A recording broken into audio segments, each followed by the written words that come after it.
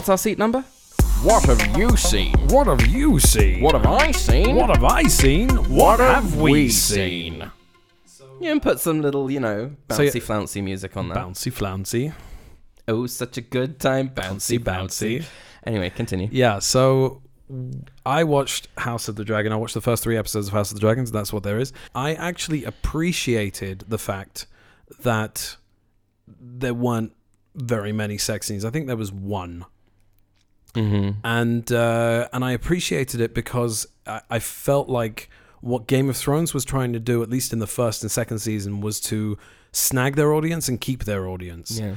And it worked to a certain extent because the sex scenes sort of you needed to watch the sex scenes in order to get crucial information in Game of Thrones. Yeah. There were like there were things going on and characters sort of having dialogue conversations in the middle, having conversations like during, you're thinking about Littlefinger talking about his childhood. Yeah, right? there's While like the 2 whores are going at it in the corner. Yeah, or it's something that like you catch the sorry, ladies of the night. Yes. So I appreciated the fact that they were more interested on sort of in getting on with the plot for House of the Dragon, and I think, look, first of all, I think most people are gonna know what's going on because it's a prequel, and a lot of that stuff is referenced and mentioned within Game of Thrones. Yeah. But it's playing out really interestingly, and I think it's going to be good. I think it's going to be on par, if not better. I thought it was a very seamless continuation of the house style of Game of Thrones, and they even got Ramin Djawadi back to do the theme, and the it opens with the theme, a very similar kind Does of it also have sequence. like a cog-like thing? Okay. Yeah. It's and to be honest with you, like it's completely different showrunners aside from George R.R. Martin, who has actually got a creator credit on this one. Yeah. And I'm really loving it. I think it's horrific and violent and etc., but they've started like setting up the chess pieces of like the sort of all the politicking and the backstabbing and all that stuff, which to be honest, like we came for the violence and the sex, and we stayed for the politics, basically, because the interplay between the characters and who's going to end up on the Iron Throne and who's going to betray who is more interesting than a room full of concubines getting the boobs out. To be honest, yeah. Although I do like a good room. I was going to say that I'm just not interested in it, and I'm not interested in Rings of Power either. I watched the first 20 minutes of the first episode of Rings of Power. It looks good, but I haven't had time. I haven't had a time. You haven't had the time. I haven't had a chance to finish from? it. I haven't had a chance, or I haven't had the time to finish it. But I mean, people are liking it. Yeah, I'm not saying that either of these shows are not good. They're getting good reviews, but there's something that's not. I don't know. I'm more enjoying the short 20-minute Harley Quinn episodes that I'm watching. Yeah. And also Rick and Morty's just come back, and we know I love me some Rick and Morty. Like that is some premium. My friend and I get together every couple of weeks, and we've seen each episode of Rick and Morty both apart and together like so many times, but we will watch another one. We do that. We do that with the IT crowd. Yeah, exactly. It's like that for me. I can rewatch it over and over and over and over again. I just don't get sick of it. Yeah, so I would recommend House of the Dragon, to be honest. I really like it, and maybe wait till the season's finished and then binge the lot out of it. I think that Millie Alcock is on par with Emilia Clarke. She's playing a what I perceive to be a fairly similar character, and I think she's a slightly better actress, to be honest. Okay. But you've got Paddy Considine, you've got Matt Smith just like chewing it up. He's loving it. He's brilliant. There's quite a bit of dragon action even in the first 3 episodes. A lot of people have been saying that it's kind of talky and like and soap opera, and I don't see that because it's not. But the original Game of Thrones exactly was quite talky. Exactly. That's the thing that people don't seem to understand, that once they got their sort of hard on sorted out, the creators, calm down. go take a cold shower. Everybody likes boobies. Move on. Yes. And then a lot of it was, there were full episodes that nothing happened It was but dialogue just scenes. Tywin Lannister talking down to Cersei and Tyrion as Hand of the King, and like telling them what they're going to do with their lives, and then them plotting behind each other's backs, and Right. Jaime and Bronn sort of being a bro love team. And it's just that was it for a while. So I don't remember a huge amount of the lore, like the Targaryen history and all that stuff. So some of these things are going to be a bit of a surprise to me. But I think that Paddy Considine is going to go the way of Ned Stark. Probably. And I think that Matt Smith will probably get as well. I don't know. He's really ferocious. Like, he's great. Anyway, I'm basically I recommend that. Okay. The other thing I saw it last week. I saw Nope. Oh yeah. Yeah. How was it? So No. what? You're hesitating. Yeah, I'm hesitating because it's something that I think I need to see again. But here's the thing: Get Out. First of all, it's been said several times by in interviews that Nope is completely separate from Get Out and Us thematically, stylistically, and it really is. You can still sort of discern the Jordan Peele-ness of it, but it's a very different film. With Get Out and Us, you can sort of harness the message very easily. It's not something that's difficult to understand or grasp. And they sort of like they have a very different style to them. Nope is much more straightforward, and the message is something that you need to think about just a little bit. God forbid. Yeah, no. It's just something that like there's two Thinking after watching a film. Yeah, no, but there's two separate things that seem two things that seem separate that take place. There's one thing that takes place in flashbacks, and then the sort of like the main alien plot basically, which at first glance don't quite connect. A lot of people sort of chatting about it online and whatever, and I have to admit that I sort of connected it because I read Stuff online. Yeah, Nope ending explained. Google that. Cheater, compulsive hater. Yeah, and there were a few things that I didn't quite get, and then I understood that some of the sort of design elements are a bit like sort of influenced by anime or whatever, things that I don't really know about. So yeah, I think I need to delve into that one again. I wouldn't say it's a bad film. But it was definitely something that might need a little bit of growing time on me. What else have you seen? What else have I seen? I saw Prey. Oh, is it good? I quite liked it. Other people liked it as well. Yeah, other people liked it as well. I enjoyed it while I was watching it, but but it sort of occurred to me that while everybody's talking about the sort of refreshing nature of the plot and the setting, etc., what it all boils down to is a group of people being hunted or hunting a predator in the jungle. Okay, but isn't that what you want from it? It is what you want from it, but I'm saying it's nothing particularly new. Aside from the Comanche stuff, like the setting, which is great, and I think that Dan Trachtenberg is a great director. He directed 10 Cloverfield Lane, and this is his first movie since then. Actually, I think that was in 2018.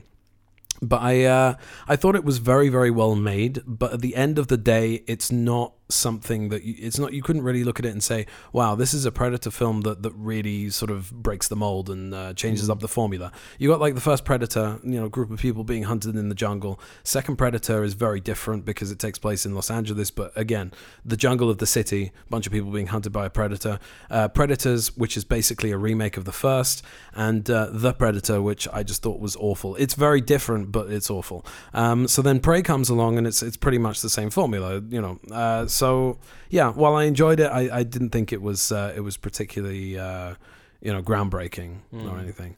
And there was there's a bunch of other things that I saw. Man vs. Bee. I've been watching that because I needed something to watch while I was eating. It's very silly. It's kind of like watching Mr. Bean, to be honest.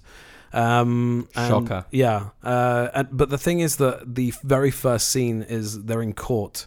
and he's being sued for all the damage he's done to the house because he's chasing this bee around. Yeah. So there's no tension of like, oh my god, is he going to be able to get away with it? Because there are certain scenes in the movie where he breaks something and then he sort of like glues it together and it looks like it did before.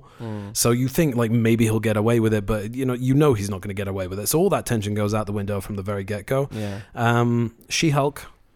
Oh yeah. You been watching that? I haven't. I'm thinking that maybe that's something I should wait for Shosh for. You wait for Shosh, and also like maybe wait until the season's played out so that you can binge it, because they're very short episodes. 20 minutes. Yeah, as it's well. the same thing as like WandaVision and all the rest of them, basically all the short ones anyway. Like Hawkeye and Loki were longer form, but like you watch an episode once a week and you don't feel like you've been nourished because it just goes by so quickly. So I'm liking it. I think it's very silly, but it's supposed to be. It's very entertaining, and the CGI, while very wonky, is it's all Possible for a TV show. Possible for a TV show. Did you see the article that I posted? Someone was complaining about it, and I posted this article about the very real struggle. Yeah, the CGI is possible for a TV show, yes, but there are moments where it gets particularly janky, and I think that maybe they could have been a little bit more. They could have spent their money a little bit more intelligently. For example, Mark Ruffalo doesn't need to be the Hulk all the time if he's able to control it, and it's established in the pilot that he's able to control it at certain points. So yeah, I think that that they maybe bit off a little bit more than they could chew, because they have a human character, a humanoid character, who's front and center most of the time, and yeah, there are huge issues with sort of manpower and time and budget, etc., that could probably be alleviated slightly if they had her hulking out a little bit less. There's a really interesting thing that I read about was when you're making a male CG character, putting in blemishes and wrinkles and stubble and all of those things that go towards making it look more realistic are more acceptable, because on men we're willing to sort of accept these blemishes a little more, right? Yeah. Mark Ruffalo looking scruffy, right? If he were to look too smooth, we'd say that looks weird. But the minute that you start doing that to a female character, you'd start saying, oh, but she's got all these like wrinkles and blemishes. And so finding that balance is like really, really hard. Yeah, but it's less about the sort of airbrushingness of it than the sort of the movement, the tracking. The animations, and the motion. So there's another part to this, is that we also have wonderful references for what the full movie budget Hulk should look like. Right. So not only do they have to match that whenever Mark Ruffalo's Hulk is on the screen, and I've read that they do a pretty good job, right? They do, yeah. But that, you then have to translate that quality to a new character, but on a TV budget. Mm-hmm. So just think about how hard those things are. I know you don't need to, because I'm talking about the listener. Yeah. But aside from all of that, though, I think that the scripts are great and she's great. So I mean, it's just a lot of fun, especially seeing Tim Roth back in that role. He's just brilliant. And what was the other thing? You and I talked about this. I watched Shang-Chi. Yeah. And then I thought to myself, because of that quality of the sort of like Chinese history and the locations and all of that stuff, I thought to myself, it would be really nice to watch Crouching Tiger. And I haven't seen it in a long time, and I have it on DVD, and I'd really like to upgrade. So I bought the 4K, and my God, like I hadn't seen it in a very long time. I remember not particularly appreciating it when I was a kid, mainly because it's it wasn't like big action blockbuster that it was marketed as. And I watched it this time, and I was absolutely swept away. I think it's gorgeous. And there's also something that I'd never thought about before. There's quite a lot to read into the ending, and a lot of discussion there. So if you want to do an episode on that, we can do that too. But yeah, so I watched Crouching Tiger, and I really, really loved it. And being steeped in all of that sort of Chinese history, mythology, and culture, etc., is just like I really enjoy it. It's like it's stepping into another world for me. I really like that. And the other thing that I watched and was very disappointed in was Death on the Nile. Yeah. I really liked Murder on the Orient Express. It's probably an easier book to adapt. But yeah, Death on the Nile was a bit of disappointing film for me. Unfortunately so, yes. Yes. Anyway, what have you seen? Didn't you also see the Quiet Place movies? Oh yeah, I watched the Quiet Place movies. Yeah, I have seen the first one before, a long time ago movie. when it came out. So I rewatched it in order to watch the second one, and the second one, it's John Krasinski. It's all of the same crew and writers and everything, and it's just seamlessly continues. It just seamlessly continues on from the first one, and it feels like two parts of the same story, which I always appreciate in sequels. And it was, I to my mind, it was just as good as the first one, and I really enjoyed that one too. Yeah, I love the design of the creatures. I love the fact that they're basically a walking eardrum. It's just brilliant. Yeah, I think the whole concept of it is really great. Anyway, what did you see? So I've seen a couple of things. I haven't had a lot of time to watch things. So Shosh and I. This is like over like 3 months. Yeah. That's. I'm also going over the same amount of time. Yeah. So, Shosh and I we wanted to watch season 3 of The Boys when it finished. Mm-hmm. And she said, do you want to start from the beginning? Ooh. And I said yes for some stupid reason. And we're stuck on like season 2 and we have no time to watch it together. And we watch like an episode every 2 weeks or something. It's like really, really fantastic. Slow. So this whole momentum that we were imagining, we're going to binge the first and second seasons and lead up to the third one, then we'll know exactly what's going on and where we are. It's like we could have just watched a recap, to be honest, but we're in it now, so it's too late to go back. Yep. I know what you mean. What else did I watch? I said Harley Quinn. I watched a movie that I remember was on. You know when you have like those flashes of something from your childhood and you try and track it down just from like random moments? You try and see if what you remember is exactly the way it was. Yeah, so like, but you don't remember what the movie is, so you have to kind of type into Google, dude fishing with a banana peel on his head or something, like just to try and find out whatever the hell, it is. The most distinct thing that you can remember. I remember catching this film. We were actually here, but we were on holiday. And we were staying in our aunt's flat. Yeah. And I think it was... Do you know what? I don't even know if that's true. I think it was for a wedding or a some kind of family function that we came for. And it was very, very late at night, and this movie was on late. And I just remember the ending of the film. That I remember it was about a reporter, and that she had a mentor who was also a reporter. Right. And that at the end of the movie, spoiler... He goes on like a mission to another country, like to report on something, and he gets killed in some sort of like. It's up close and personal, isn't it? It's up close and personal. Oh, you could have just asked me. So I was going to, but we sometimes... saw it. No, we saw it on the plane.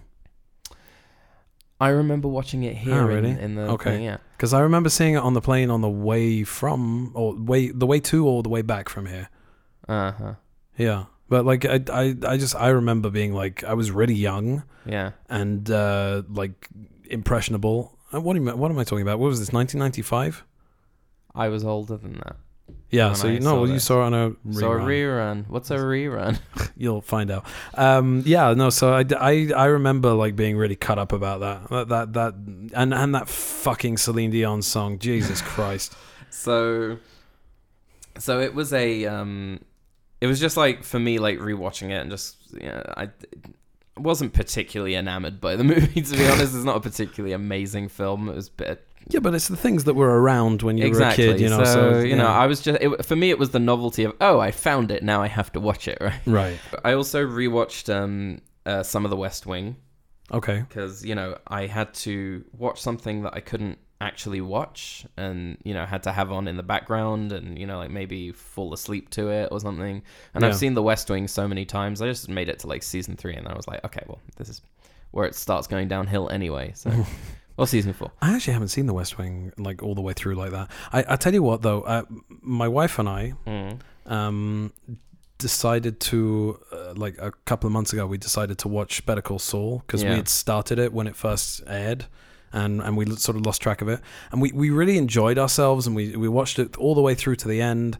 And then we decided to go back and watch Breaking Bad, and I'd forgotten how good it is. amazing Breaking Bad is, and it's funnier than I remember as well. It's a good show. It's like there's a lot of heavy shit that goes on in that sort of sticks in your mind, but like the comedy is just brilliant.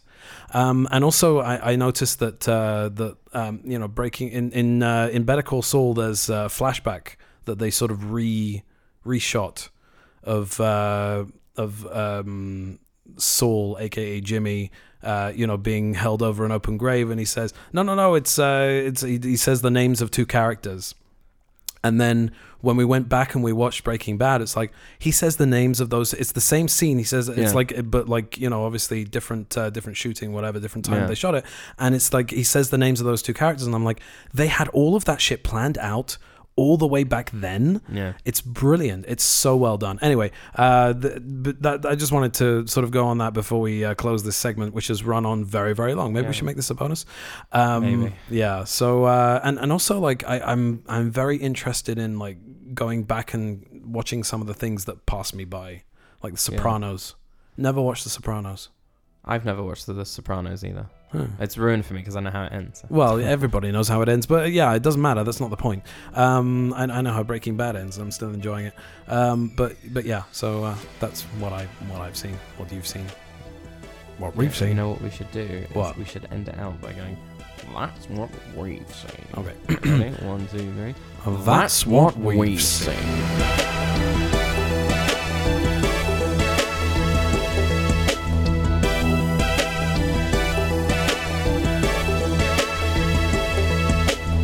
What's our seat number?